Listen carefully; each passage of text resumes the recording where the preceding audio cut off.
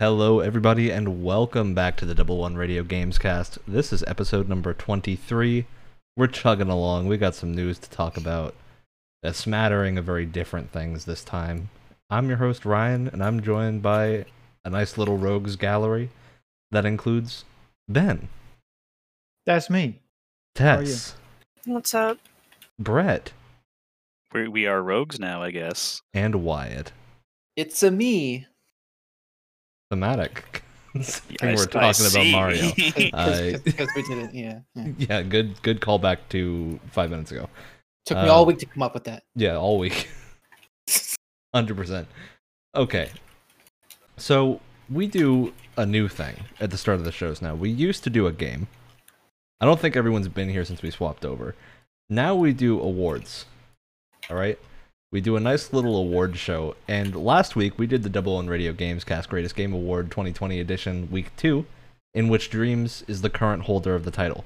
But this week we are not going to be doing the Greatest Game Awards because, we want to wait a little longer so we have a lot of contenders for the end of the year, because we're like only 2/3 of the way through the year. And Cyberpunk is probably going to take it, so... Alright.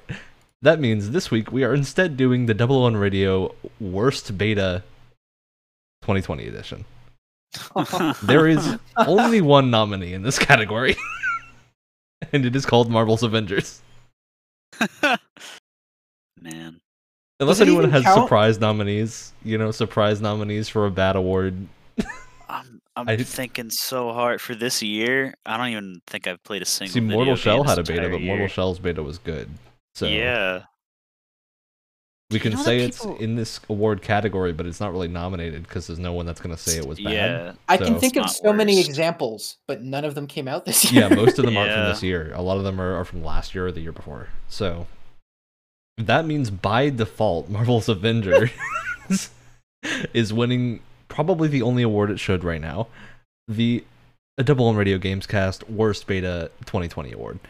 Dude, I don't A know what beta- you're talking about. People are loving that game, and I'm not even joking. Like, Well, have you no, I'm seen talking people about the talk beta, it? though. This was the It's beta. just the beta. This is why Okay. we're saying the beta is the worst, because they chose bad parts of the game to show.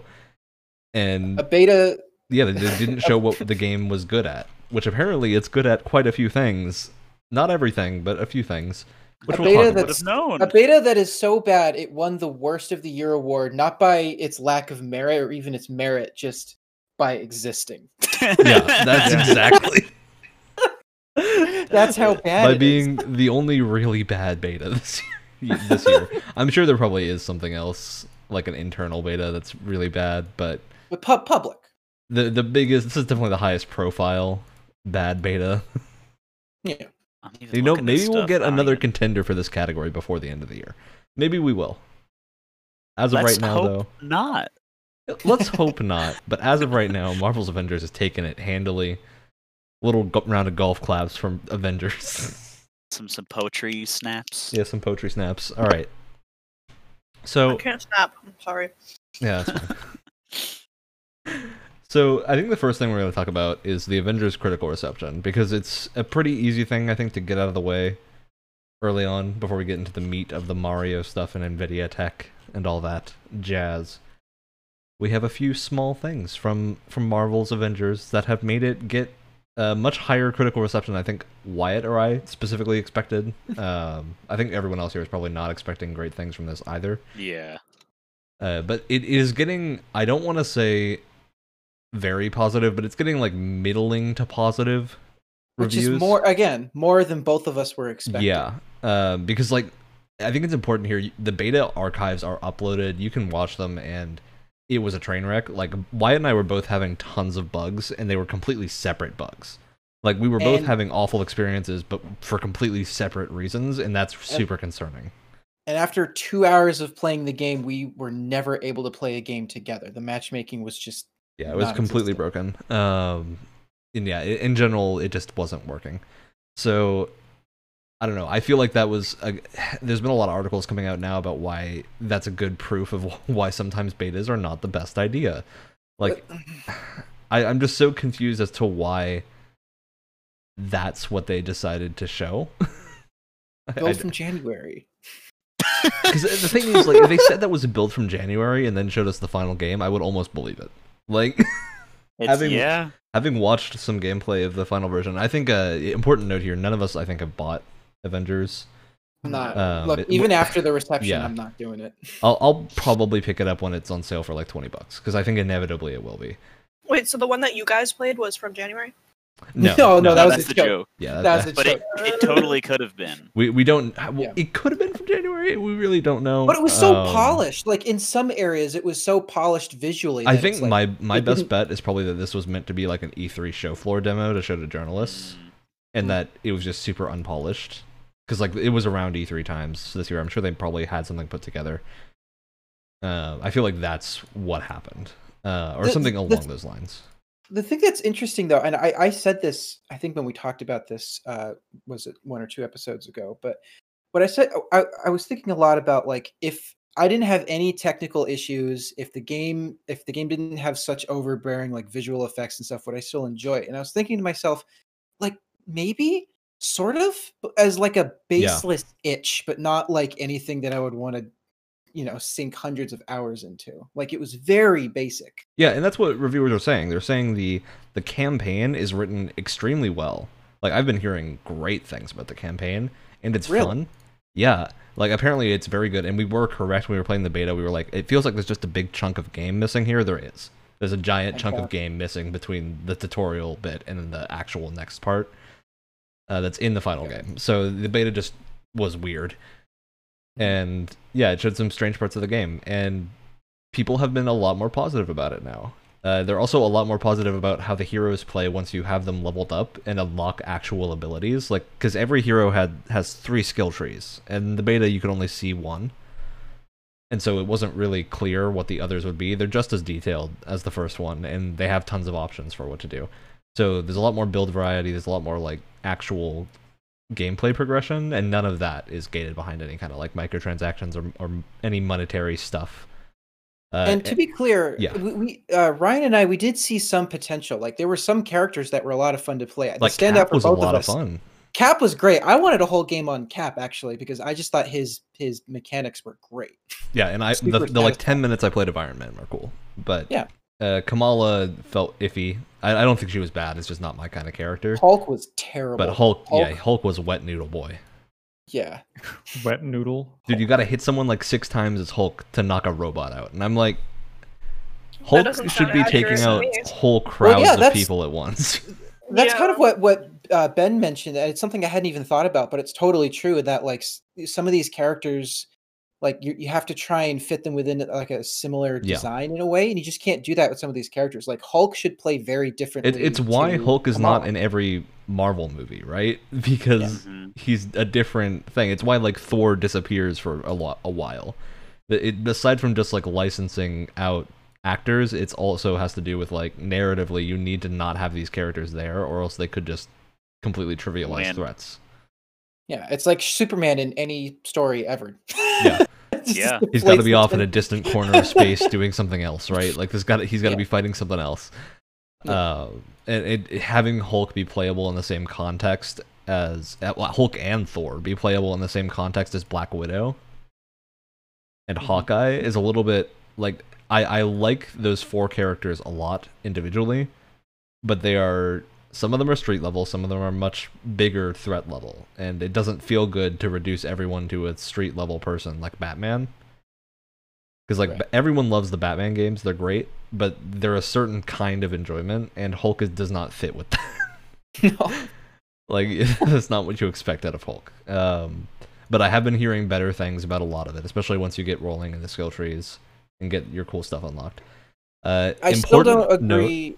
I still don't agree with the loot kind of system that they have here. So a lot of the confusion, or not confusion, a lot of the like mixed reception is coming from the fact it seems like Crystal Dynamics wanted to make a good narrative focused Avengers game, and Square Enix's is presumably like economics or whatever department was handling that, producers wanted it to be like this looter shooter weird combination of things, and it's just like Marvel doesn't really work as a looter shooter. No, it does not. It's weird. It's almost like Crystal Dynamics, developers of the most recent Tomb Raider games, are really good at making narratively driven linear action games. That's so weird. And then of course there was like the whole performance issues with the beta have been sorted out, and that's the Have thing that they? stuns me. Yeah, they have. That's the thing 'Cause that I've- stunned me because I've Wyatt and I had seen, so like, many issues. I've definitely seen gameplay from people playing like the release version of a game where it was still a mess. It's still a little bit choppy, I think, but it's like the visual glitches and stuff just were weird. Like those aren't happening now. The frame rate is, I think, like a lot steadier from what I've been watching. At least on the pro editions of consoles. I think the base ones are still pretty rough. I do know the PC version is much better than it started out during the beta, because apparently the PC version had some huge issues. But it's I'm a lot better assuming now. the big thing for me, the motion blur was horrible, and it just made it really difficult to Yeah. tell what was going on sometimes. I wonder, I don't know, I don't think you can turn them off in the console version unless I'm mistaken. But Yeah, don't know. it's usually something that they have in PC that you can turn off. So hopefully you can there. All right. So I think the last thing to mention, we did talk briefly about Avengers having the $10 character battle passes. Important note, those are only going to be for new characters. That's not the characters that already exist. So it's a little bit less scummy. It's still scummy. But it's not quite, you need to pay another $60 to get all the content in the game that you're being given. It's a lot of money for a $60. And you game. can earn, I think, all of the cosmetics in game. It's just through like vendors that require grinding. So you can earn the stuff. It just takes forever, and you may not get the thing you want. From what I'm hearing, like it's on like a rotating schedule or something. So I don't think I'll ever agree with a paid battle pass and a paid. yeah, I don't. I would get it for the new Ever. characters if it was like you pay for a season pass and you get the new characters and their passes for like $20, right? But this is, they're planning to do like a lot of new characters for this game. They've already announced they're doing like Ant-Man, they're doing Hawkeye and Kate Bishop, they're doing we presume Black Panther. So yeah, we're getting a lot of weird or not weird characters, but a lot of characters with a lot of battle passes that are going to cost a lot of money. So yeah, it's a weird situation. I think this is definitely a game we'll have to see what the reception is going forward. Mm-hmm. And I say this with all types of like, it's not a looter shooter, but it's a very similar kind of setup to that. It always comes down to how many times am I asked to do the same thing? Yeah. You know, like how can they keep the grind from not being totally soul crushing like it is in Destiny? And I think the reason a lot of reviewers are having a good time with this is they know they don't have to grind, because they play the game for review, they play the story, they play a bit of the multiplayer, and then they're done, right?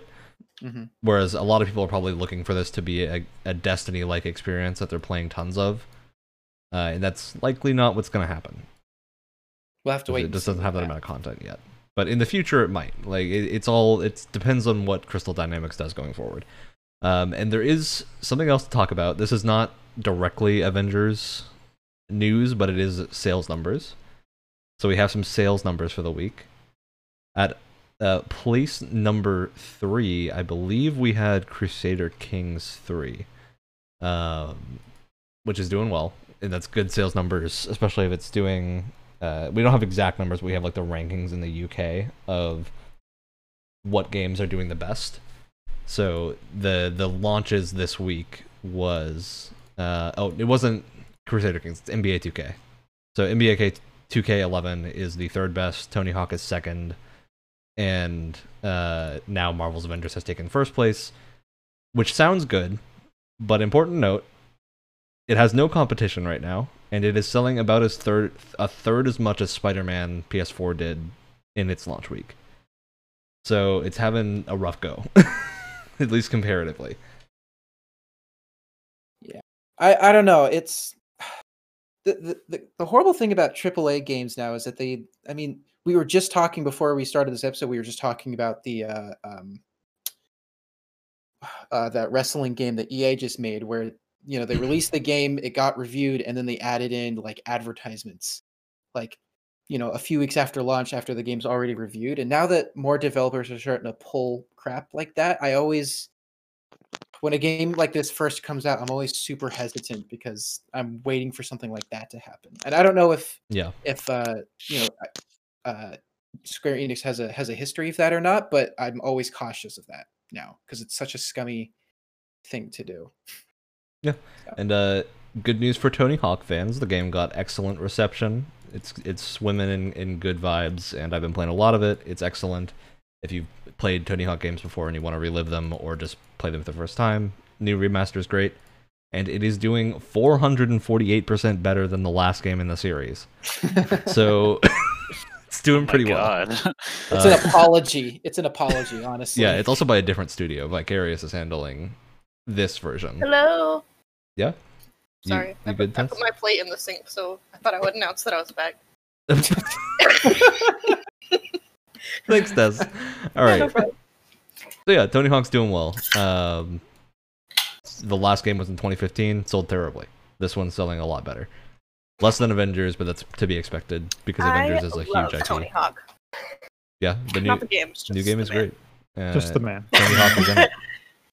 He's such a meme. He always talks about how people are always like, "Oh my god, you look like Tony Hawk," and he's like, "Yeah, Yeah, he does. It's yeah, hilarious. that's me." That's his entire Twitter is Tony Hawk He's just talking about people thinking they vaguely recognize him, but then But them they're not like, realizing he's actually Tony Hawk. "Hey, you look like that skateboarder dude," and he's like, "Yeah, that's me." It's very funny. Poor thing. Yeah.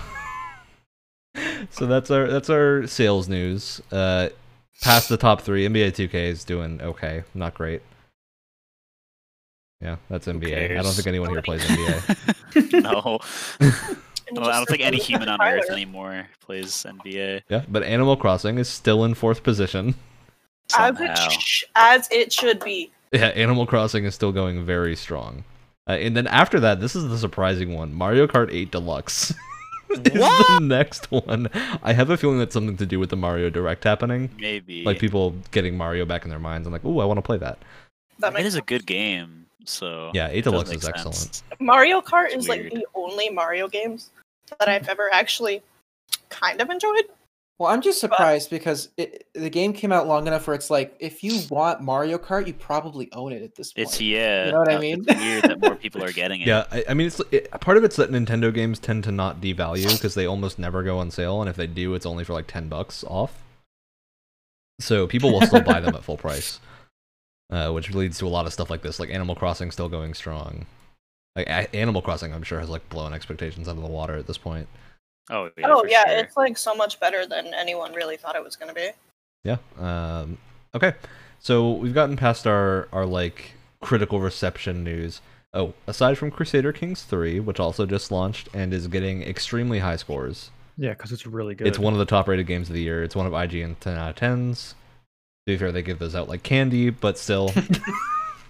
It's been doing really well with a lot of other reviewers. So if you're into that kind of like really deep grand strategy and you have Games Pass on PC, it's on there. Play it. It's a lot of fun. All right. So we got some other small news I want to get over before we get into the Mario stuff, because the Mario stuff is fun, right? But what's not fun is a man named Mike Z laying off all of Lab Zero games. So for people who don't know who Mike Z is, or Lab Zero is the company behind Skullgirls and Indivisible, which are both very good. Indivisible a little less so than Skullgirls, but still good. And there's been, over the past few weeks, we've talked about a few members of the team leaving and reporting things happening at the company, like the guy taking creative control over and basically just being an ass all around. Just not great stuff. And yeah, so apparently he has fired everyone, laid off everyone who didn't quit, because a lot of people had already quit. And he has not agreed to give them a severance package yet. Which, Great. you know, is standard practice in any industry, is when people are fired or quit, you give them a severance package. I hate how like yeah. mass closings and just stuff like this has become a regular on our show now. It like happens either every week or every other week. Well, this is also ongoing from the last few weeks. Like we've Yeah. had Sure, stuff hinting but at this. It just feels like it's been a lot recently. But it's also the reason people know this is because one of the artists from Lab Zero is selling the original physical sketchbooks because she can't live without a job and no money being paid to her. Which is so depressing. Yeah, it's like That's I'm like just, This is such a bad situation.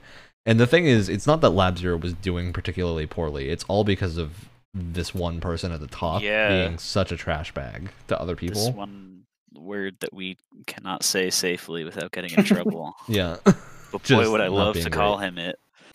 Yeah. So that's the deal with Lab Zero. The big upsetting thing about this is that this likely means the Skullgirls and Indivisible IPs are kind of lost to the ether. And that's really disappointing, especially considering Indivisible was going to be having a bunch of like crossovers with other indie games. Some cool stuff was coming up. Skullgirls had like another character happening. And that's all kind of up in the air right now. It might still happen, at least some of it. But it's really, really hard to know. Even if it does, it's like, okay, well, I guess I'm happy that like the indivisible characters are getting into other games, but like now it's like getting credit to the one guy that owns them now, and he's not cool, so I don't want that anymore. Well, I'm really hoping what happens is someone buys the IP from him and gets the rest of the team. That's the ideal situation. Likely that won't happen. Knows, but man. the thing about this is Mike Z is probably universally blacklisted from the games industry now. Oh, for sure, yeah, unless you're insane. Yeah. So I think something a lot of people who aren't in the games industry in some form are not really aware of the fact that blacklisting is very popular in the games industry. And it's not necessarily like film studio blacklisting where you'll get blacklisted for like not complying with something. It's more like if you are a trash bag to people in the games industry, you will not be able to work on games with them. You might be able to release games by yourself, but working with other people, unless they don't know who you are, is probably going to be really difficult. Good luck. It also kind of blacklists you from a lot of AAA devs, is because they just won't want you on their teams. So it is something that definitely happens a lot, and it's not a bad thing, because usually the blacklisting is like because someone did something really awful. But yeah, it does happen, and likely this person has put himself in this position of not really having an easy time in the industry anymore. Yeah, as big as the industry is, your name travels around very quickly and very easily. And it's also like anyone applying for a games industry job is going to be doing research on who they're applying to, or for sure. If they're employers, they'll be doing an interview and be like, "What have you worked on?" If they hear you're the Skullgirls dude who fired off the entire company, they're going to be like, "Well, thanks, but no." So yeah, that's the Lab Zero stuff. We don't have a lot of information on this because it's all coming from like tweets. The important thing is I believe this did happen in California, where basically firing everybody in your company with no severance is illegal. So it's super illegal. There might be some ramifications, but the reality is this doesn't always get caught unless it's a much bigger company, and Lab Zero was not very large. So it might just kind of die out. But yeah, it's super sketchy. Very much not cool. Maybe the publicity will do them some favors just to get someone looking into it. Yeah. But I don't know. Okay. So after that really terrible news, we do have a bit of good news. Fall Guys raised $1 million for a charity called Special Effect. Oh. Amazing. Yeah. They did a brand challenge, and they got Aimbot, the game thing where you have like the Aimbot training simulator for FPSs, teamed up with Ninja, Mr. Beast, and I think G2 Esports. And that's a stacked comp right there. It's a stacked comp, and they banded together and paid $1 million to each get a custom costume in Fall Guys. So that $1 million is going to Special Effect, which it's a really cool charity, and that's just a nice little thing that happened. Been going for a while. We almost had a t-shirt from a bidet company be the winner. But I think it got a little too pricey for them. So such a shame. Such a shame. All right. Yeah, that's our roundup of that. Okay. So we've got a few other small bits of news. Namely, new graphics cards. I think baby. We have a few PC gamers in here that are probably mildly excited about this. I want it, but Ben won't let me get it. I want it, and then I look at my wallet, my bank account. I'm like, yeah. I don't know what any of those numbers or letters mean. Although important to note, these cards are a lot cheaper than people expected. At least the two normal tier cards, and not the enthusiast one that's $1,500. But the other two, the other two are, I believe, $400 and $600 respectively, which is a low price for Nvidia cards. Well, the tea is It's hot, normal. Ben. It's normal. Sips tea. It's normal, but the performance to the price is a lot. Yeah, higher. the price performance is not. But it's basically like a 2-gen jump, or like a gen and a half jump per normally. Because like normally it's 15% give or take performance increase per generation. This is more like a 25 to 30%. That's even more than that in some cases. Because if you're going from a 2070 to a 3070, it's almost twice as good. Oh my god! Right. Which is a much larger leap than usually happens for the same tier of card. But I think it's also making up for the fact that the 20 series was pretty garbage compared to the 10 series. Well, it's also important to note the 20 series special thing was Pascal architecture, which handles and ray was tracing, RTX that nobody cared about. Which is and it's still cool. Nobody cares about. I mean, some people do care about it. It's really cool tech, but it doesn't sell cards generally. It's not revolutionizing the gaming industry. Which, as someone that has a 20 series card, I've yet to find a game where I can run ray tracing at a decent frame rate. Yeah, I do it in Control. Control's the only game I really use it in a lot. And I mean, I get that was a fine marketing move by Nvidia. I think now that they have RTX basically just baked into the price going forward, it's fine. Yeah. People aren't going to be like, oh, is it really worth that extra money to go to RTX when it's not really that much regular performance? Now it's just you get performance and RTX because they had another, And it does show that I think the important note here is that it shows that PCs will still be competitive with consoles going forward, because there's been that. That was never a question. I mean, did anybody ever think that for real? Yes. So well, they're dumb. Marking out enthusiast level PCs, we're talking same price point. It's gotten harder and harder to build a PC that performs on the level of a new console at that console price, which is the important. I mean, the lower end stuff, not high end. Right.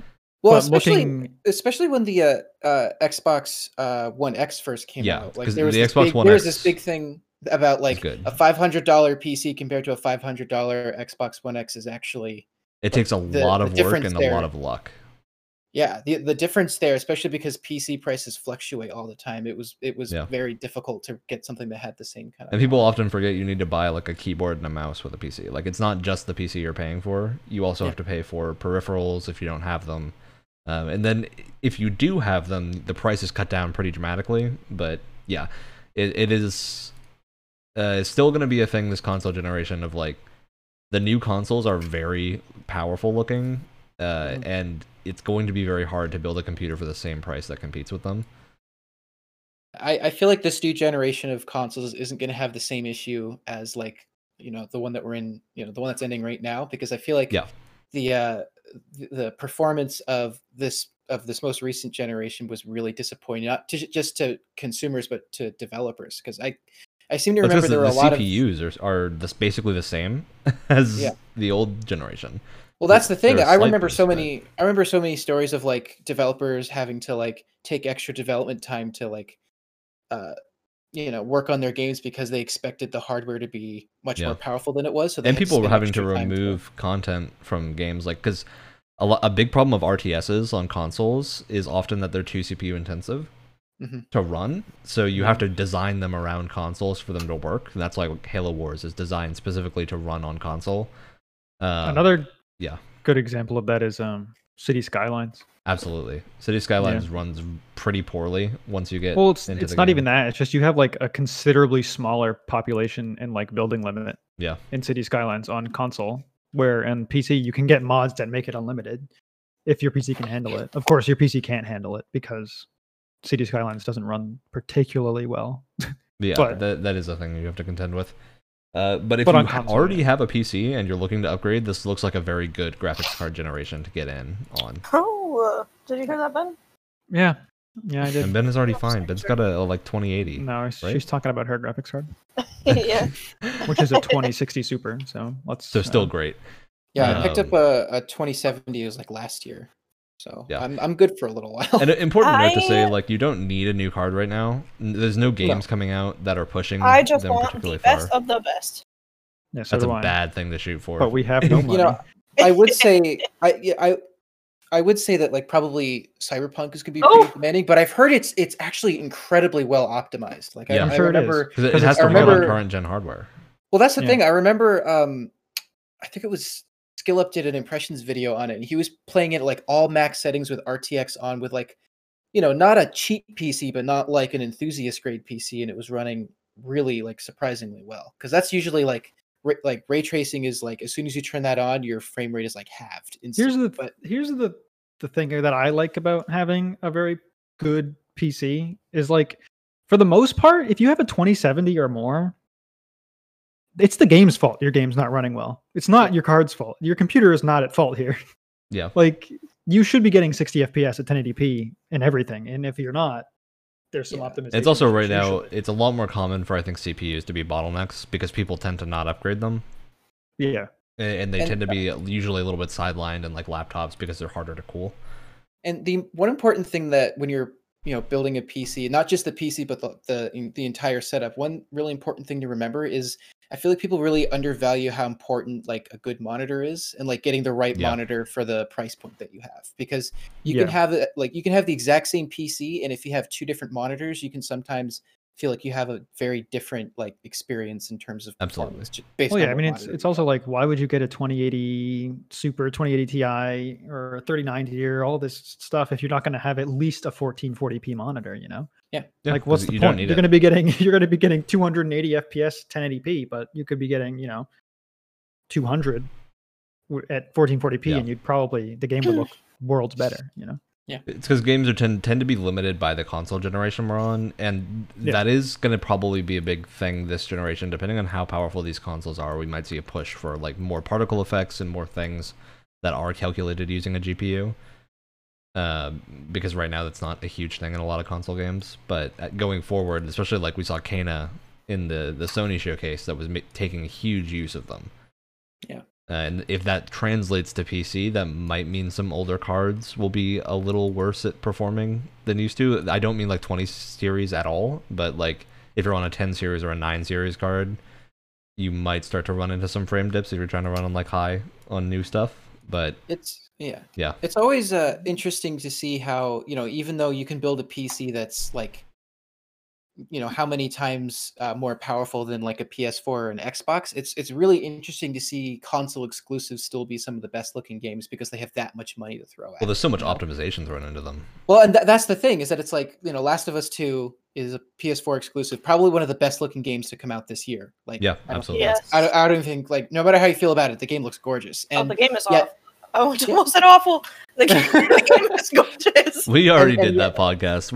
If you want to watch the Last of Us Part 2 podcast, you can go back. And yet, you know, the best looking game, you know, maybe ever made at the moment is running on a 6-year-old PlayStation 4. You know, performance is another matter, but like, it's pretty impressive. Another good example is Ghost of Tsushima. That's fucking probably one of the most amazing looking video games I've ever played. Finished that yet? No, but it's really good. It still looks really good in the beginning. Like, it looks good no matter where. You can't even have an opinion. Okay. Wow. We also did a Ghost of Tsushima episode you can go watch. Right. That was a lot of fun. Yeah, Ghost of Tsushima is where we talk a lot about the visual style. So, yeah, I think Ghost of Tsushima is a great example of the game not necessarily being that graphically impressive, like on a technical level, but the visual design just being so outstanding. I watched the beginning of it. Like, I watched it play through, and even the beginning, it just looks great. Yeah. And that's on YouTube. Imagine what it looks like on a real monitor. Yeah, I know. They probably look so much better. I mean, now that I have my own PC, everything kind of just looks so much better.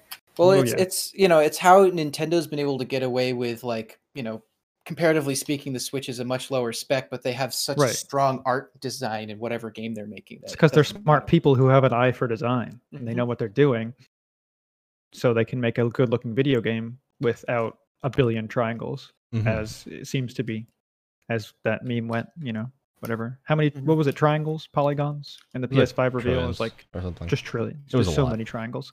Yeah. The thing is, you can like already do that. That's not right. I know these are numbers that are pretty much meaningless. We need to see benchmarks of the games actually being run on it, which does tie back to like some people.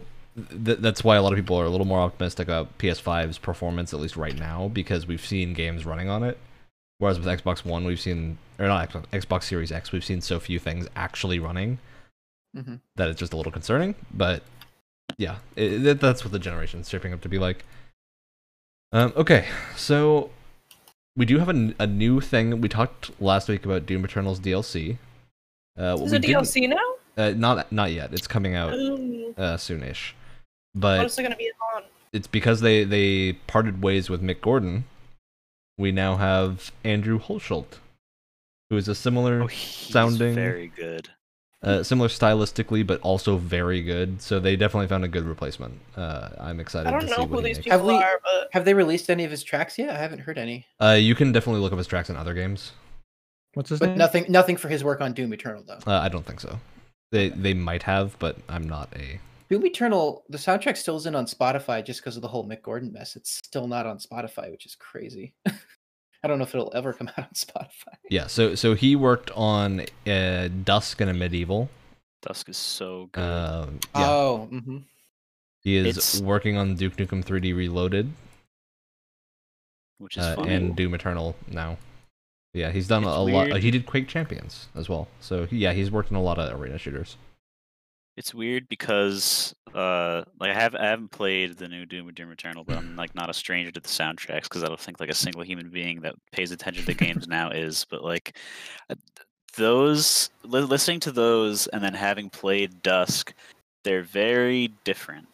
And I don't know if he's gonna like, and even from what I've heard from his other like, because he does a lot of indie boomer shooter music. Like even his other stuff that I've heard is kind of more along the lines of Dusk, and I don't know if he's going to be able to capture like the same like the like all that crazy stuff going on. So Barracuda. The screaming guitars. It's more. I don't want to say subdued. Bulls on Parade might be. It is Bulls on Parade. Yeah. It's more like ambient almost, which is it'll be cool, but it won't be the same. I don't know if people are going to be like, "Oh, this guy sucks. I'm gonna be Gordon back." I don't know. I'm excited to see him do his take on Doom. Yeah, that's the thing. I would prefer this guy to do his own thing and not just try and copy Mick Gordon's. Because if you're gonna hire a different like let him do his thing. Oh yeah, I know. It's just I don't like. We are not the gaming community. Yeah, exactly. The gaming community is going to be a bunch of babies probably, and just say that this new guy sucks. I want Mick back. I don't envy his position at all because he's got such big shoes to fill. He really does. He's a very talented guy, but like you said, it's not going to be in the same style, and that's definitely. I mean, if he fills them though, this guy will get instantly hired on anything he wants, pretty much. Like, oh, for sure, yeah.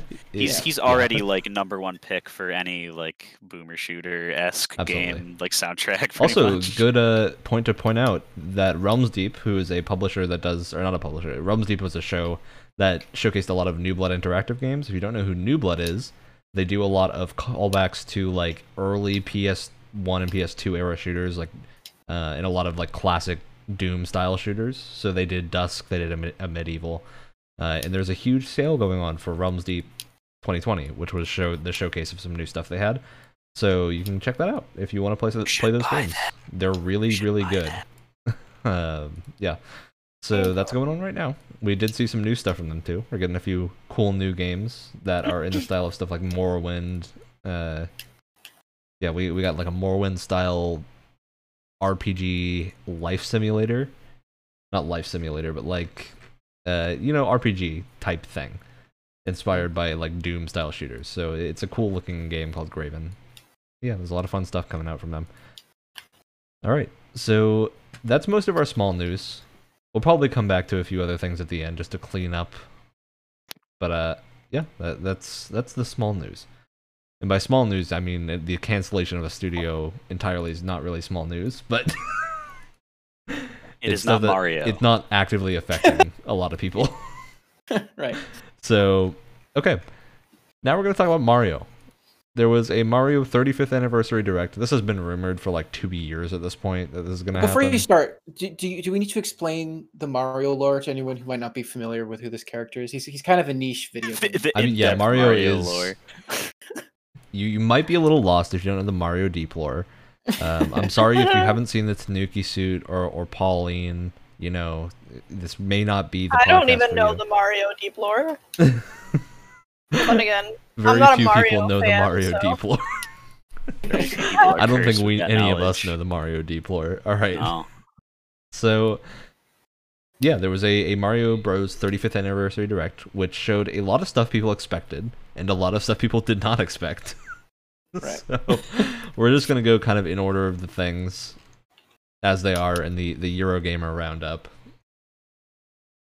because I'm not gonna just watch through the direct while we're doing this. But yeah, so we got the big news, the headliner title is probably the 3D All Stars collection.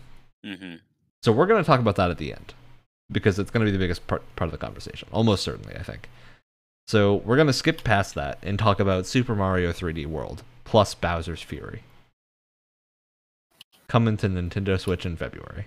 So this is a remaster port with some new content of Super Mario 3D World, which is a from what I hear, really fantastic Wii U game. But of course, it was on the Wii U, so not many people got to play it, including me. Which means I'm excited to play it. I played the DS like title that was in this like 3D World. I think it was 3D Land on the DS.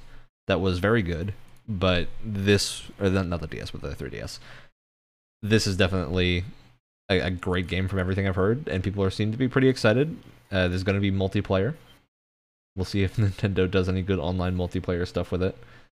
I'm doubtful, but people are hopeful. I do want to say, when I first saw this direct, I had just woken up and I was very tired. When I saw Bowser's Fury, I legitimately thought I read Bowser's Furry for a second, and I had a double take. He is. Hey, you know, I was like, "What am I looking at?" Mario is in a Tanuki suit, if you know what I mean. Right. All right. Is that's Bowser's where that Fury? conversation ends. Is that a new thing? 'Cause Yeah, I don't it's remember new. that existing. Okay. This is like Just the making same sure thing I'm they not did going with crazy. Captain Toad. When Captain Toad launched on Switch, they did like a little DLC for it. Yeah. That's right. So it's I think it's kind of unclear if this is going to be like included with the game on Switch. This one I think is far enough back that it might be. Whereas Captain Toad was still pretty new when it launched on Switch. Yeah, that's the new content for that. It's a good chance to try it for the first time. Okay, so on to one of the bigger surprises. We got a Tetris 99 inspired Super Mario Bros. 35. They did it. They turned Mario into a battle Yep. royale. They finally did it. Where you play against 35 other players to become the last plumber standing. So this one is also very strange because this is where Nintendo starts to do their strange exclusivity window thing. This thing is launching on October 1st and will only be playable until the 31st of March 2021. Wait, playable or available to This purchase? says playable. I would assume playable because it's an online game, and if you just remove the ability for new people to get it, it's probably going to die. So this is just weird. It looks fun, but I am just very much concerned about the fact that they're making games only playable for a certain time period. And I do think this was confirmed to be free. Because At that's least what it's free. Tetris is, yeah. So it's probably just like a fun thing, but I don't get it. I'm gonna come back to Yeah. this when we talk about the 3D. And Yeah, it's I have yeah. this I is have just a something to weird say. situation because like the thing with the All Stars is that it's pretty likely those games will be on the platform again in some other form. But with this, it's like they're just delisting the game. So this game will likely just go away. And there Why? might be people that are super into it, and I'm really sad about that. Like, Why would you do that? Why would you do any of that? to me, there's just no motivation for this because it's not like this is a collector's item, right? This is a game that is gonna be there online only and then just not playable again. It's so weird. Okay. Wait, so it's only going to be playable for like a certain amount of time? Yeah, it's only Yeah. playable for from October until March. That doesn't It's just such a strange call. That doesn't make any sense to me. Exactly. That's what everyone's saying. It's Nintendo being Nintendo and just making weird decisions that no one really. It's a Nintendo gotcha. It's a Nintendo gotcha. I don't even know how else to describe it. Yeah, it's their good old catch. No, it's like that weird fine print in the EULAs that you sign.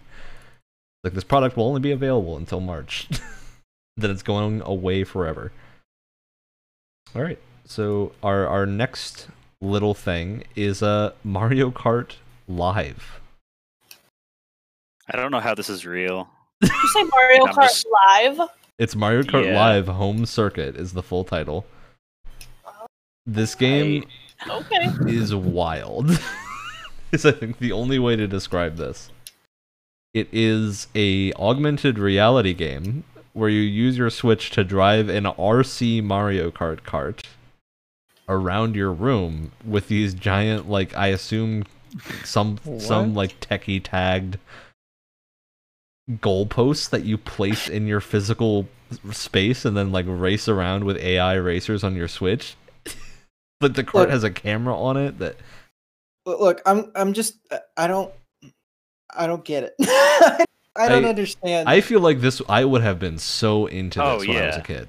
Like, this is 100% aimed at children, and I think it will do great with that audience. But man, is it weird. This is such a Nintendo idea. Get it? Like, I feel like a dumb. I feel dumb, but like I don't get it. I don't know. Like, kids on this planet exist, okay? And this isn't aimed at you. Look. They like to have things. Here's the thing. You can use your hands. If there's anyone this entire episode the person that is the most like a child in this entire group is me. Let's get that perfectly straight. So if there's anyone that should be psyched about this out of all of you, it should be me. I don't get it. Wyatt, I still build Legos. I think I win. Okay. I mean, are you saying that I don't? I built. Are you saying that I don't? So. I mean, I build those too, but I chose the more pathetic answer because that I would build Legos if I had I collect Star Wars Black Series figures, so you know. Okay. Yeah, but that's like a collector's thing, you know. This is just one of those things that like I think will absolutely appeal to people that enjoy toys, like people that like toys to life games. I'm not, I'm more power to. I don't understand. No, I get why this is fun. I would play this if someone had it. I would not buy this. Oh no. Because like where would I put it is the big thing. Like where do you set this up? And it seems I could just have more fun playing Mario Kart 8. Yeah. It's not like you're going to be inviting any friends over in the near future. Yeah, I mean, this is also true. Yeah, this is just a weird announcement, and I think it's cool. It's a nice little showcase of augmented reality tech. Yeah, there's not a ton to say about this, to be honest, until we know how it plays. It looked like a traditional Mario Kart, but of course it's an RC car. So we're not certain like if it's gonna have collision with the AI. I assume there's like something in the game that can like tell the cart to stop if it bumps into something. But yeah, we'll see. That is the thing, though. Interesting piece of tech. I don't know how well it's gonna like exactly how well it's gonna read the real life living room to turn it into like a video game thing. And what they showed looked impressive. But that's lies. That's lies, Ryan. You can't believe them. Because look how good the camera quality is, like coming from the RC car, right? Like it's not going to be that good. Like when it's being streamed to your Switch or whatever. It just I don't know how much of that, because that looks like a conceptual video and not like actual footage. You know what I mean? Like I don't know. I don't know about that one, but yeah. All right. So the next small thing we have, and I do mean small thing, is a Game & Watch. Nintendo's bringing them back. We are getting a Game & Watch in 2020, specifically November 13th. So if you're anything like me, you're absolutely fascinated by these things, and you took a trip down history lane and looked at all of the crazy Game & Watches they've had over the years, like. Because the thing is that like a Game & Watch was made for one specific kind of game.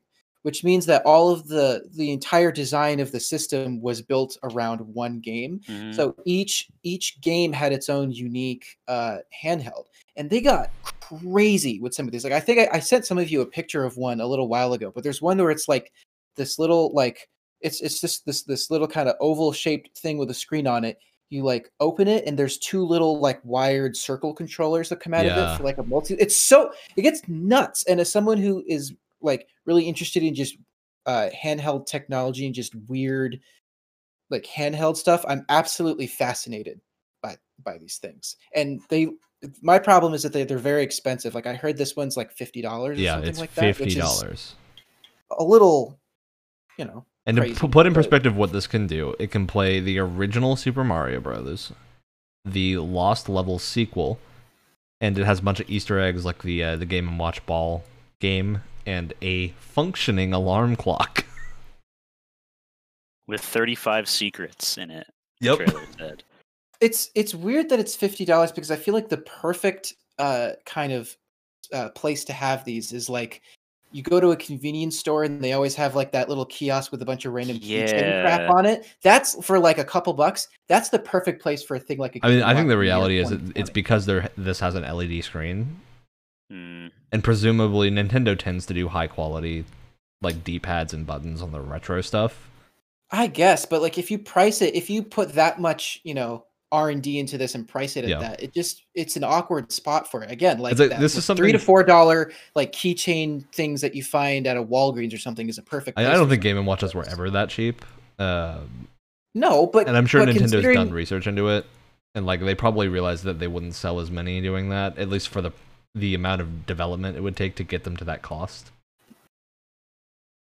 For them to be making a profit off of like $4, they would have to be really, really bad. Like, I mean, you know, putting aside that you can just emulate Mario Brothers on, you know, whatever you have in your house, basically. Like, it's just releasing something like this for $50 when everyone has a smartphone. and in like their you can pocket play seems Mario like a Brothers for weird free choice. on your Nintendo Switch if you have the online.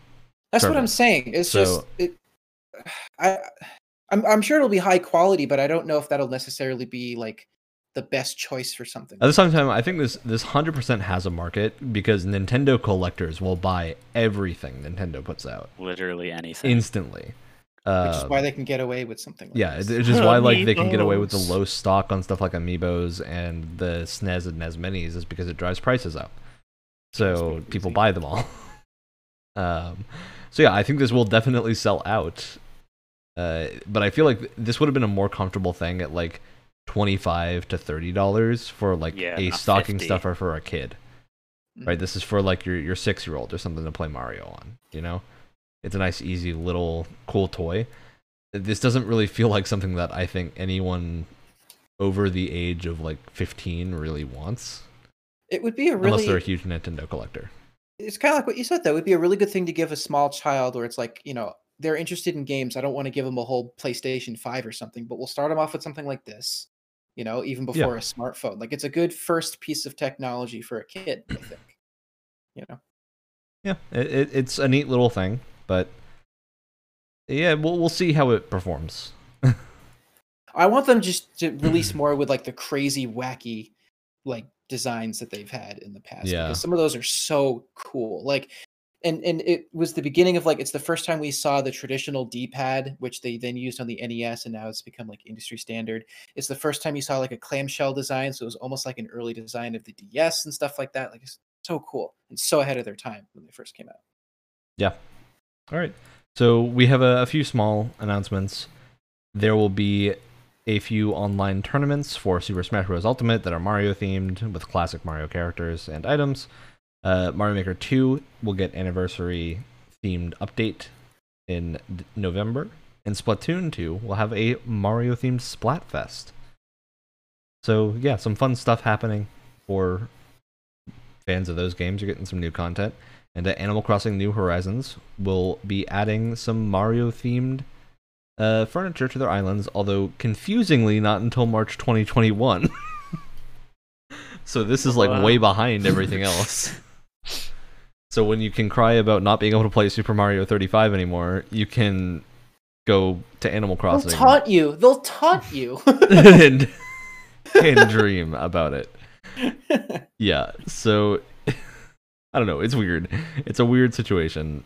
You know what? I'm kind of half expecting Super Mario Bros. 35. They're calling it 35 clearly, like it's 35th anniversary, and they're tying the gameplay in with like the 35 other players. So I'm betting that game will come back in some form afterwards, but it will be a different thing. Like it'll be a battle royale with more players or something. All right.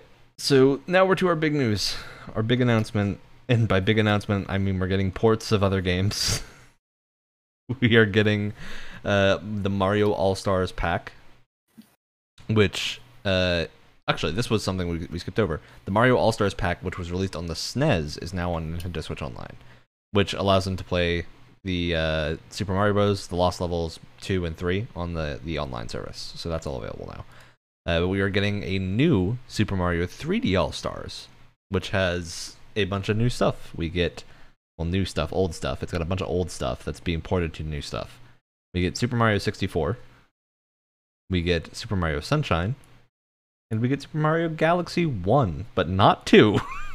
Just 1.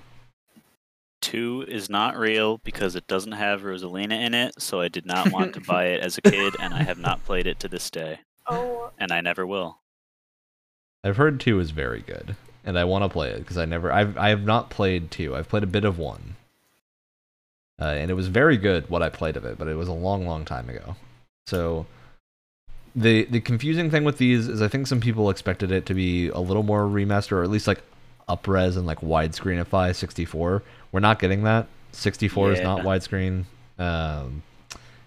It's still 4:3. It's still very low detail, which is a shame because like we have the DS version that is better.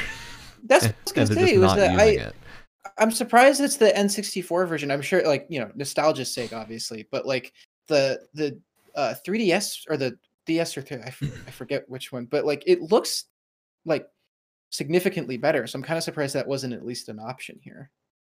Yeah, I do wish it was the DS version because it does look a little bit better. The textures are a little bit better. But yeah, it feels weird that we're just getting like Mario 64 being completely old. And like Sunshine has aged pretty well. It still looks fine. So I think Sunshine's a lot more forgivable. And then Galaxy still looks great. So those two are a lot easier to forgive. But 64 is aged pretty poorly at this point. Yeah. Mm-hmm. And considering there's so many other, like the Mafia remasters going on right now, they just gave small updates to the 2 and 3 versions because they're relatively new. But to the first game, they completely redid it. Like, they redid everything. So it's weird seeing the same priced thing, right? Like, this is a $60 collection of these games, and it doesn't seem like they're getting the care that they should be. Yeah, it's a little weird. I feel like ever since the release of, like... Now, I know it didn't launch in a good state, but I feel like the Master Chief Collection is, like, that's, like... in my opinion, that's, like, peak, HD or, like... franchise collection of a series, right? For sure. Like not only is it every game and multiplayer and feature, they've also been going through and like updating Halo 1 and Halo 2, and you can switch between the old and the new graphics. It just, after playing that so much, it feels like any other remaster just kind of feels rushed, and there was so much love, I think, put into Master Chief Collection that that's it's always a way to put it. Yeah. And again, it didn't launch well, but they definitely put in the effort to make it what it is now, which I think is a great, package. So I just wish that I had hoped that when MCC came out, that would kind of encourage developers to put more effort into their.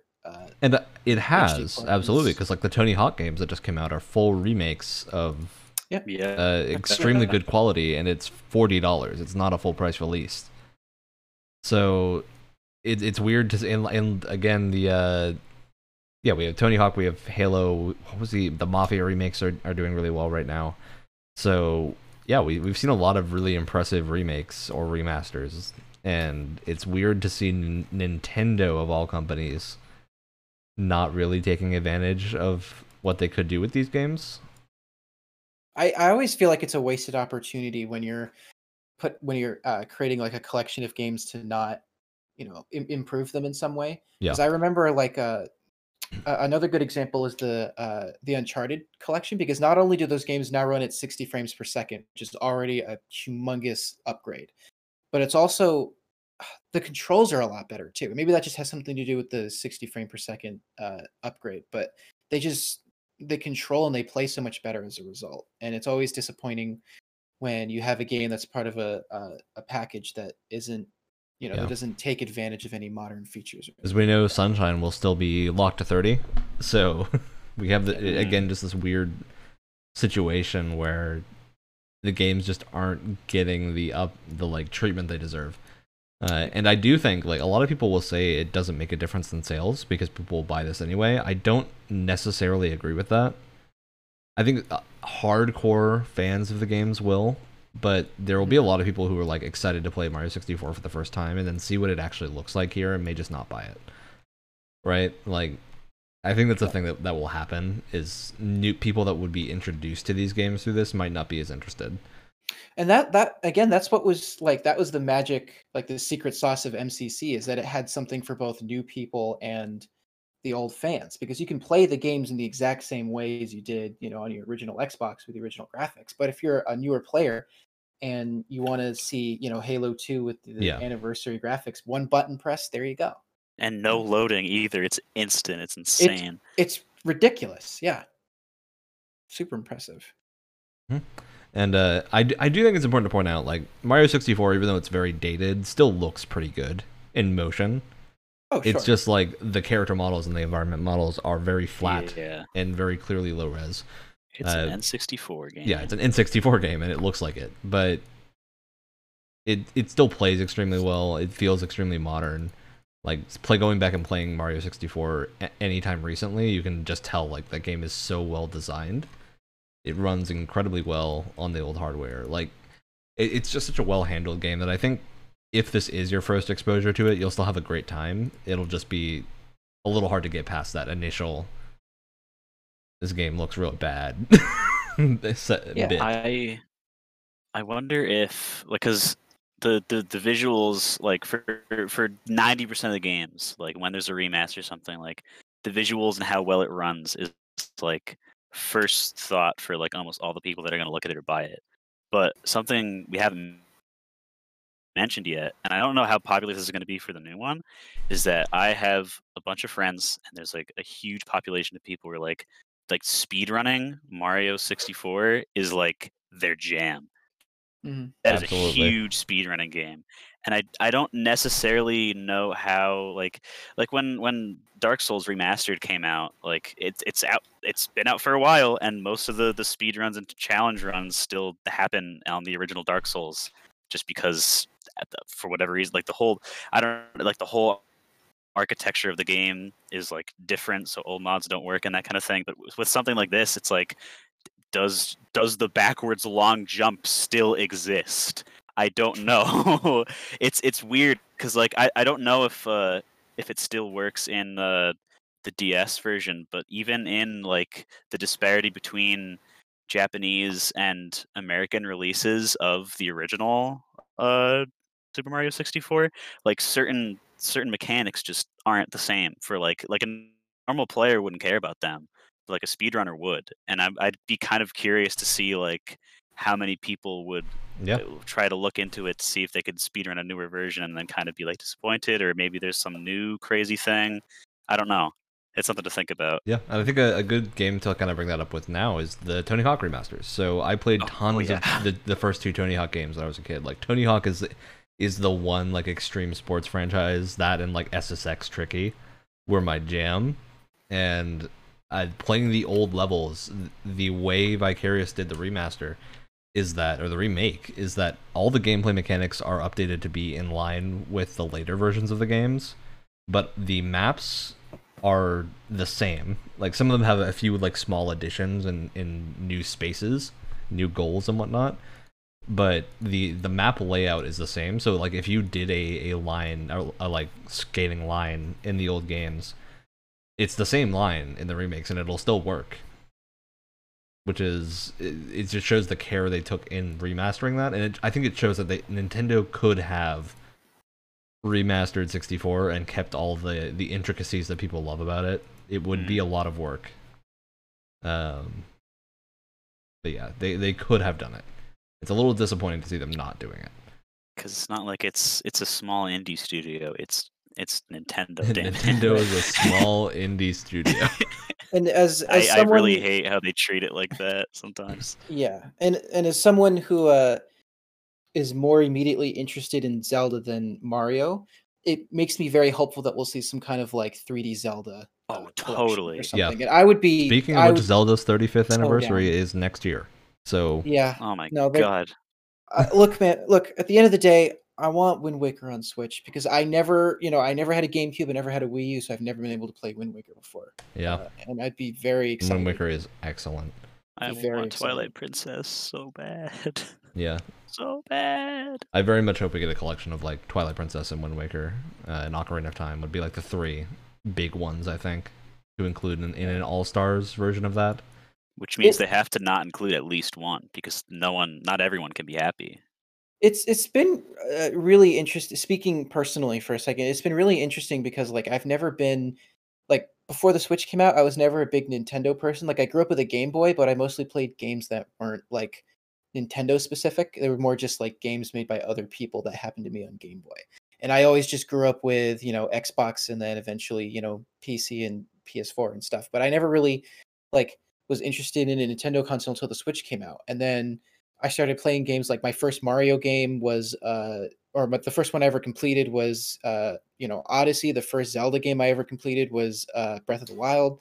And now it's like they're bringing all their old games to the old, back to the Switch. And so it's been really interesting for me. It's like, oh, I know what I've been missing now. I can go back and see what I've been missing my entire life. So it's been and it's all on Switch, which is really great. So it's a great way for me to like catch up. Basically. Yeah, and I think the one real benefit Nintendo has over a lot of other companies is that they design in art styles that tend to age really well. Mm-hmm. So even the older games like Twilight Princess and Wind Waker, and even to a degree Ocarina of Time, still look pretty good in action. Yeah. Wind Waker especially because of how unique that art style is, but So it means they have the benefit of like you can get a new person into Zelda much after the fact by playing an older game and them just enjoying it. Like there's no barrier to enjoyment there. And I think that's super key. And the games tend to also be simplified and streamlined to the point where they're easily playable by anyone. Yeah. But they still have the intricacies that appeal to people that do like speedrunning, and like Nintendo has one of the most vibrant speedrunning communities because of how fun to play their games are. So I think that's a big benefit they have, and hopefully we do see some Zelda stuff for the 35th. I think Zelda also has the benefit of definitely Wind Waker and Twilight Princess don't need a new remastered version to be in a collection. Not, yeah. They both look good enough, and they've already had their like HD versions on Wii U. So I would love to see that even again. if they just had like a an up-res version of like the 3DS version of Majora's Mask or something like that, because that received a huge visual overhaul for the 3DS. So if they were just able to like, have that at 720p for handheld mode and then 1080p for dock mode, it would look great. If we're being honest, what I have a feeling they would do if they did an All-Stars of Zelda, it would be Ocarina of Time, Majora's Mask, and Twilight Princess, or Wind Waker, and then either Twilight Princess or Wind Waker would be sold separately. It would be my assumption as to what they would do. I would much prefer they put them together. Yeah. Especially because like Majora's Mask and Ocarina of Time are so closely entwined. It's like the only direct sequel, aside from the new Breath of the Wild 2 coming out, that exists in Zelda. So yet again, that's the other really special thing about, I keep coming back to it, but MCC is that they'll release a collection and then they'll add more to it post. They'll add whole other games to it, which has not really been done a whole lot. Like I off the top of my head, I can't think of any like HD collections or remastered collections of a series that then adds entire games post launch. It's kind of crazy. Yeah, it's nuts. People are thinking the Tony Hawk remasters might do that because they use the gameplay of the final game in the original Pro Skater series, but the final game isn't in the remaster yet. So there's assumptions that they'll probably either add them via DLC or free updates, which would be really, really cool. But we'll see. And yeah, I do wonder what they would do with all the like weird DS Zelda games. Because we have a bunch of those like Spirit Tracks and what was the other one? I mean, you know, There was if they a don't sequel to if they don't Spirit port Tracks. those, I wouldn't be. Because here's the thing: is that the first Zelda game I ever completed was Breath of the Wild. The first Zelda game I ever played was Phantom Hourglass. There Oh, yeah, it is. Phantom And I Hourglass and hated Spirit it. Tracks. I hated it. I I don't know did if not anyone like it. likes it. I had I- fun with it on the DS, but I've heard Spirit Tracks is very good. That control scheme, no, I didn't like it. But imagine that game with a correct control scheme. With a correct. It's not even like a good one with one that functions. Maybe I would have a lot of I fun don't with that. know. Dude, when are we gonna get the Oracle of Ages and Oracle of Seasons remasters that they deserve? That's like a semi-serious question because I'm pretty sure I might be the only one that cares about them here. But I those would are like them. some fun games. I didn't know for the longest time those weren't developed by Nintendo. I Well, was not- today years old when I found that out. Are you kidding? Like it took me such a long time. I was like, oh, there's Zelda games. I never really heard that much about them for the longest time. And then I was There's like, been a oh. few Zelda games developed by other developers. Well, most of them we don't talk about. I mean, Hyrule Warriors is really good. Yeah, Hyrule Warriors is fun. If you're into, the Warriors style game, it's really Yeah, that is certainly appeals to specific people, but it is a great Zelda take on that series. And yeah, we did forget to mention not the Wind Waker, the Zelda remaster that just recently happened. I don't remember the name of it. It's Link's Awakening. Link's right? Awakening. Yeah. Oh, right. Which is also reviewed super well and is doing incredibly well from my knowledge. I still need to play it. I've been playing through it off and on. I like it, but there are moments where like, and I think this is just because of its age. There are moments where like to progress in the story, you have to do the most random thing that like is so out of your way, where it's like I don't know where to go, and then I just start talking to random people, and it takes forever because it's not always like 100% clear what you're supposed to do. It's That very sounds about frustrating. right, from a game from its era that it originally came from. It looks gorgeous, and I feel like a lot of it really does stand the test of time. Like a lot of it does. Like I think the puzzles are really interesting. The design of the dungeons is cool, but like there are just moments where it's like, oh, that's what you had to do, really? Like what? Yeah, I absolutely get that. A lot of the Zelda games do have some like weird, eccentric things you have to do, like almost old school point and click style. Not really. Breath of the Wild does at some points, but it's all in side content. It's not in the main stuff. Like there's a lot of weird stuff that happens in the Hero's Ballad stuff, and getting the Master Cycle is pretty crazy, where you have to like take the one hit thing and then go through that. I like the Master Cycle; it's fun. Yeah, but you did have to do some weird stuff to get it, so yeah. that certainly still exists. It's just a little bit less common now. Yeah, I think that's most of the Nintendo wrap up. Unless anyone else has final words they want to say on Mario or Zelda. I hate random Nintendo crap like this where everything is, available for a limited time. Just like weird Nintendo quirks that a lot of Nintendo fans just seem to like deal with or like, not talk about it. That is true. We didn't really talk about the fact that All Stars is only available until March. Why? It's such a weird decision. And they're doing it with the digital version too. It's not just the physical being a limited run, it's the digital version also being limited.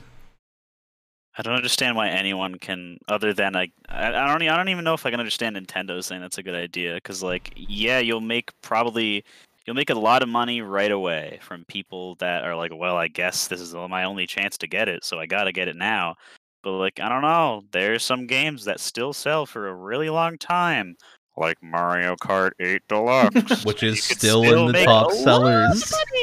Well, the problem is you have so many Nintendo fans. Like I said, you have so many fans that either try and defend shills. Why? Just call them shills. Call them what they are. Why? they either try and defend it somehow for some reason, or they just ignore it because I need me more Nintendo in my life. And it's like, I hate that they can get away with this crap because it's Nintendo. Like, I mean, if EA tried to pull something like this, hell no. I Like, get it. there's no way. But Nintendo can get away with it. It's Because very they are a frustrating. small indie company from Japan. It's not even that. It's the excuses. Oh, it's Nintendo. Like, it's not even that they're a small indie studios. That, oh, it's that's you a just Nintendo say the word thing. Nintendo, and then people are too stunned to reply. It's. I just I don't want them to fail, but I want these stupid business practice crap to fail. You know, like I want it to blow up in their face and then have them realize that they can't get away with this. I mean, it did with the Wii U. That's what happened with the Wii U. Is they realized their hardware practices were super just weird. Like, well, I feel like they part make of that this funky console that doesn't work. They name it poorly, and then they realize that I think the larger issue with that though is just they didn't market it very well at all. Well, because it's super confusing. The thing is, a lot of Nintendo sales, because they appeal to kids, happen from like parents and grandparents seeing it in a store and being like, "Oh, my kid would love this." And when you see something like called the Wii U and there's a Wii on sale, you're probably like, "Oh, but I don't know if they have the Wii, so they might not be able to use the Wii U." That's what I'm saying. Is that they didn't market it very well. Well, that's also the name. Like, that console should not have been called the Wii U. No, but I feel like that's also partially a marketing thing. Yeah, but those parents aren't going to see that advertisement. They're going to find it in a store. Like, it's not something that they're going to be exposed to generally on like TV. So I suppose, but I don't know. It's like there were a lot of problems with the Wii U's launch. It's a lot of things were wrong. It wasn't just like one specific thing that you can point to. Because like what you can see now with all the Wii U remasters doing so well on the Switch, that the Wii U had some great games, but they were on a platform that just wasn't good. It's not even that the console was bad, it's just it was so poorly executed, and like it felt like a plastic toy. It was weird. And kind of on the same track as that, this was also within this week. It was very recent. They changed their return policy, so you can return your pre-order of a game, but it's this weird like you can only do it up to a week before launch. Yeah, that's it. Why? Like why that marker? Why a week before launch? Why a week before you can return something? Why are you still using friend codes in the year 2020? Just all this stupid little stuff that like they get away with because their fans are just so complicit. Well, I don't even think it's a they get away with. It's mostly an exclusivity deal where like if I want to play the new Mario, I have to play it on Switch. Like it's not going to come to anything else, and never will. And for a lot of companies, I'm not talking about games though. I'm just talking about how they handle their services a lot of the time. The game's sales are what allow them to do that, because they get enough money from selling these great games that they don't need to worry about the hardware or these like things that we would take for being just normal human generosity in games industry that Nintendo just like doesn't do. Nintendo's just in a weird spot where like they're constantly held on a pedestal and also constantly an example of like how to do some things pretty wrong. Mm-hmm. But yeah, I think it's definitely not something that'll change much until like leadership at Nintendo probably ages out, to be honest. Just because of like a lot of Japanese culture kind of leads to that. Yeah. And it's just the way things kind of are, and there's not a lot you can do about it. Which is kind of sucky to say it that way, but that is what happens. Yeah, that's our big Nintendo rant for the day, I think.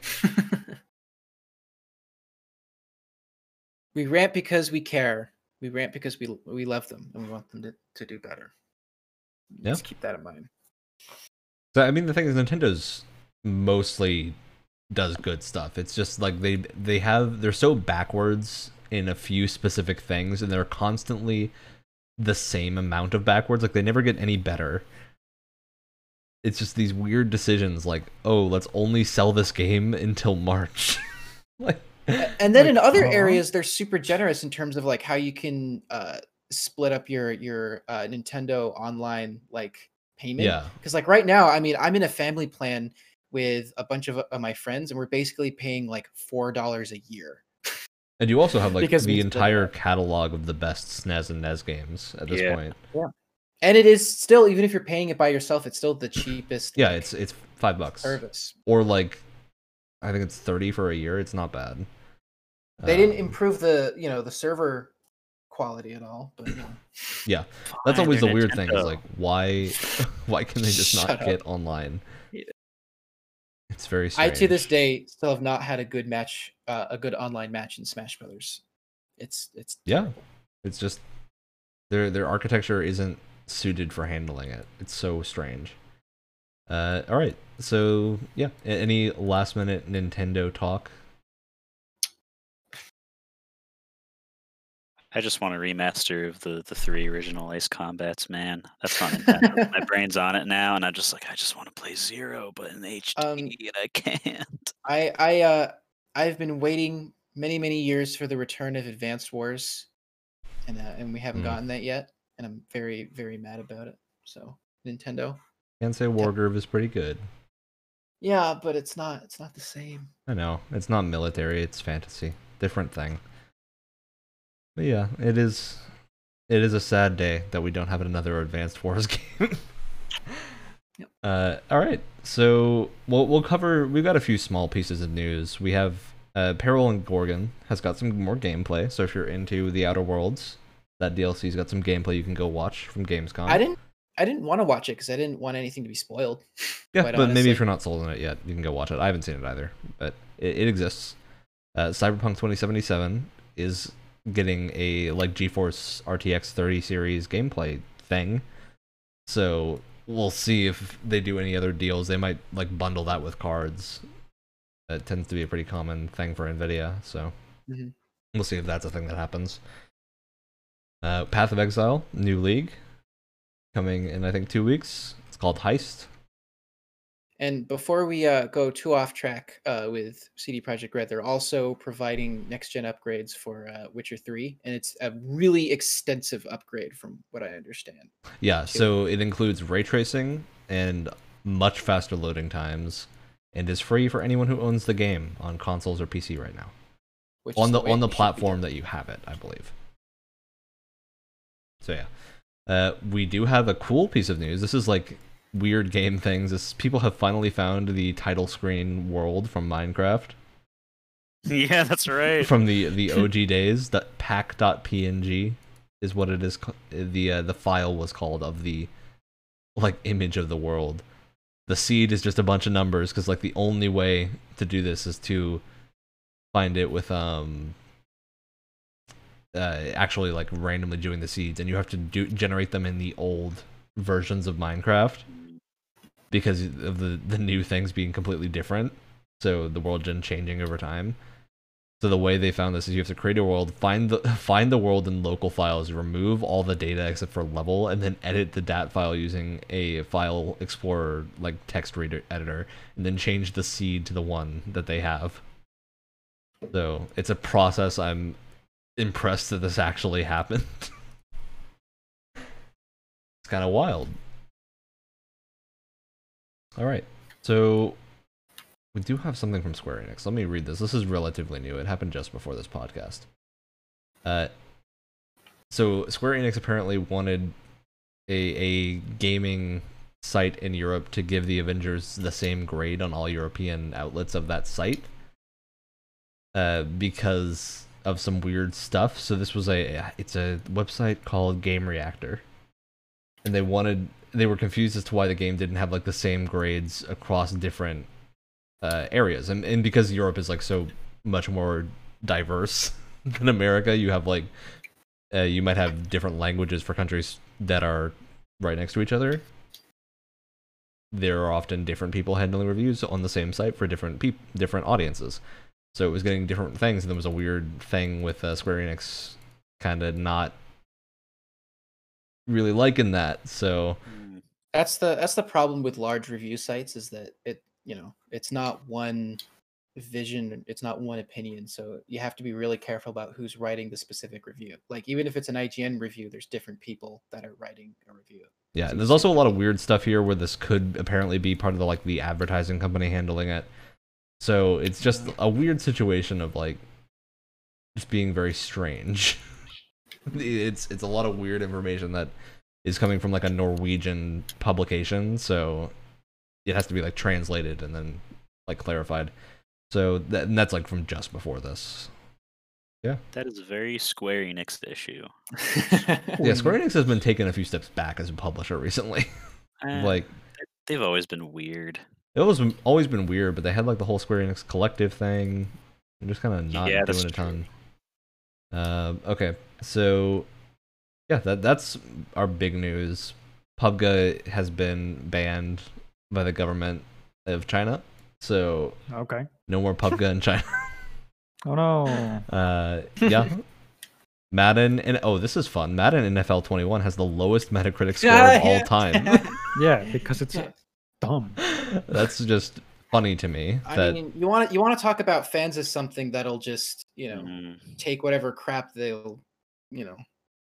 given. Like, holy crap! I don't understand. Like, I don't want to be mean when I say this, but I know I understand playing sports games because like I love Tony Hawk and I love like any kind of extreme sports games. Like I played basically every single snowboarding game that's ever come out. But like those games come out once every like 5 years, so it's not. Well, it's so weird that like there's so many people that just don't like. There's so many obvious things. It's like it's very obvious that they're like copy and pasting the game. And you can literally see like if you're playing Madden 2021, you can see Madden 2020 like assets. I do remember that whole thing of like the year just being wrong. It's just so obvious. There's so many issues with it, and they're I don't understand sports games fans. Like, I don't want to be mean. Like, if you like play sports games, like more power to you. But I don't understand how they could just be okay with any of this. It's so bizarre to me. Absolutely. All right. So, other like little bit of news wrap up. Dragon Ball FighterZ is hard going down on rage quitters. And you are liable to get a 1 week ban pretty much immediately if you rage quit, and then up to a permanent ban if you continue to do it. So it's the first fighting game that's like really cracking down on that, which is interesting to see. We'll see how that turns out. And we do have there is a major release, and by major I mean air quotes major remaster of Kingdoms of Amalur coming out next week on Tuesday. Actually, it's the day this podcast comes out. If you're listening to this podcast, you can go check out Kingdoms of Amalur Re-Reckoning, which is unfortunately named. I've said this before. Anytime there's a franchise that hasn't been touched in a certain amount of years, and then a remaster comes out, that usually means a sequel or they're making an expansion to it or something. Well, that's what I'm saying. Is that usually if there's a remaster to a game that hasn't seen the light of day for a while, there's usually a new game coming down the pipeline. And the interesting thing specifically with Kingdoms of Amalur is that it's one of those games that you think will just never have a chance of appearing again because of how the studio that originally did it closed down because they were sued by the state of Rhode Island. That's a whole. It was Kurt Schilling, the football player, started a game studio. No, baseball. He's a Red Sox pitcher. Yeah, baseball. Started a studio, and they made it. They were going to make an MMO. They made Kingdoms of Amalur kind of with some of the original assets from that MMO, but made it as like a prequel. So it has some of the like MMO trappings, and the map is very MMO-y. It's very like large scale, high fantasy. The art style is very similar to World of Warcraft. Yeah, it's kind of like a slightly more modern World of Warcraft in look, at least compared to when it released. Right now, World of Warcraft looks more modern. And part of the problem is there was a lot of talented people working on that game, and part of the reason was they were just buying talent and not doing anything with them for the longest time. So they lost so much money just by hiring so many talent. Well, it's because they were working on that MMO and this at the same time, and spending so much money. They were I think $1 million in debt by the time they had to get closed, and yeah, they just went bankrupt because they'd asked the state of Rhode Island for a loan to start the studio. Or to do something with development, and they couldn't pay it back, so the studio just completely shut down. What happened is a great series on YouTube that like covers stuff like this, and he has a whole episode dedicated to it. You should. It's crazy. It's insane. The stuff I want to dive into this, I need to like look up and figure out, like how did the remaster? I think the remaster is being done by Microsoft. How did they get the license? Like Kingdoms of no, I think it's THQ Nordic that owns the license, isn't it? Let's find out. Who's I'm pretty sure it's from Rhode Island. I'm pretty sure it's THQ Nordic. It is. It's THQ Nordic, and it's being the developer of this is Kaiko, who has done Legend of K Anniversary and Darksiders War Mastered. Red Faction. They did Red Faction. So they've done a few good like anniversary editions. Yeah, they did the remaster of Red Faction, Guerrilla, and Big Huge Games, which has only worked on Rise of Nations before this. So, I'm like half convinced you're making some of these names up, man. I'm not gonna lie. It's a weird situation of like, this is a company that made a remaster of a strategy game, now working on a remaster of an RPG, and it's apparently getting Kingdoms of Amalur will be getting a new DLC expansion. What the hell, man? Which is very weird. And it's also, the nice thing is this remaster is 50% off if you already own the game. Oh. And that stacks with the launch discount. So if you own the game already, it's 60% off on launch. Pretty cool. Which is very nice. I'll probably definitely be picking this up because I used to love the game. It's a great RPG if you're into high fantasy. Although it is a little more narrative, or like not narrative, but dialogue heavy and exposition heavy. And it's not an open world RPG. Think of like something like Mass Effect. No, it's not. Well, not like one. It's not like Skyrim, like one interconnected. Yeah, it is. It's more like, for the most part, there are a few locked off areas, but the world is a big open world. Huh. Yeah, you're misremembering something there. I guess I am. You might be thinking you do have to cross through a city at one point, and crossing through that city is the only way to get to the other half of the map. But yeah, it is for the most part open world. It might be that it's structured similarly to like Mass Effect Andromeda, where it has like a few big areas that are locked off. Or like Witcher 3 kind of does a similar thing. Yeah, that's a good comparison, I think. Where like I think there's one area that you can't access without like fast traveling, but yeah, Skellige you have to fast travel to. Yeah. So all right, we've covered all of our topics this week. We were gonna do a discussion about nostalgic games, but seeing as we're already an hour and a half in, we don't really have time to do that.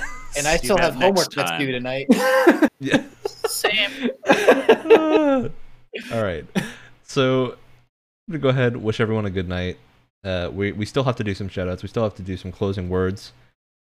But you know, we all can agree that Marvel's was the worst beta of the series. So at least you can feel confident in that. The game, apparently a lot better. Apparently really fun if you're just into Marvel. I feel like this, I mean, obviously it's not the same, but I feel in a very similar position where like no one thought the Sonic movie was going to be good, and then I kept hearing it was good, and I'm like, I don't believe you. I'm sorry. I'm in a very similar position. I'm in a very similar position. People are like, whoa, this game's not that bad. I'm like, I don't believe you. I'm sorry. Yeah. All right. Well, we're going to go to shoutouts now. And you know what? We're going to start with Ben, because he's at the top of the list. Shout out to Crusader Kings 3, because it's really fun, and I really want to play it. Nice. Right now. Brett, you're next. And it was free. God. Shout out to Final Fantasy V for having the number 5 in it. I don't know. I'm like in the beginning, middle of playing it. It's pretty good. I don't touch that Steam port, man, because that is the most ugly, disgusting looking game I've ever seen in my life. Just emulate it or play it on. Just do literally anything PS1. else. Literally, it's so ugly. The original game looks fine. Yeah. I guess if you're into pixel art.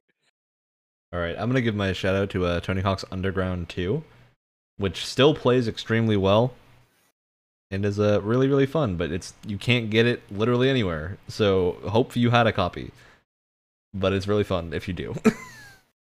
Tess, you're next. Oh, shout out to my friend John for making really good burgers that I had to mute myself to eat because the noises that I was making would have been good for the podcast. It was a big burger. I was struggling. Wyatt, you're the only one left. That means you have to be the most impressive. You really do. I have two shout outs, two quick ones. My original shout out was, since we're on the subject of remasters, the highest graphical setting in the Crysis remasters called Can It Run Crysis, which I thought was funny. But also another quick shout out to one of my sound foam panels just fell off the wall while I was talking. So shout out to that as well. Nice. And It's a ghost in your room. I'm gonna have to put that back up, so that'll be fun. Yeah, you gotta go punch that panel. Put it in its place. You know? Do it before I go to sleep. And while you put Literally that put panel it in its place. we're gonna play the outro. We're gonna get out of here, you guys. The podcast launches on Anchor and YouTube every Tuesday morning at 7 a.m. And on YouTube. It's there too. Hope you have a good night, morning. Go drink some coffee. At 9:30? Yeah. Well, 9:30. Yes. If it's a morning, why not? Drink coffee no matter what time it is. Don't Right. let Wyatt judge you.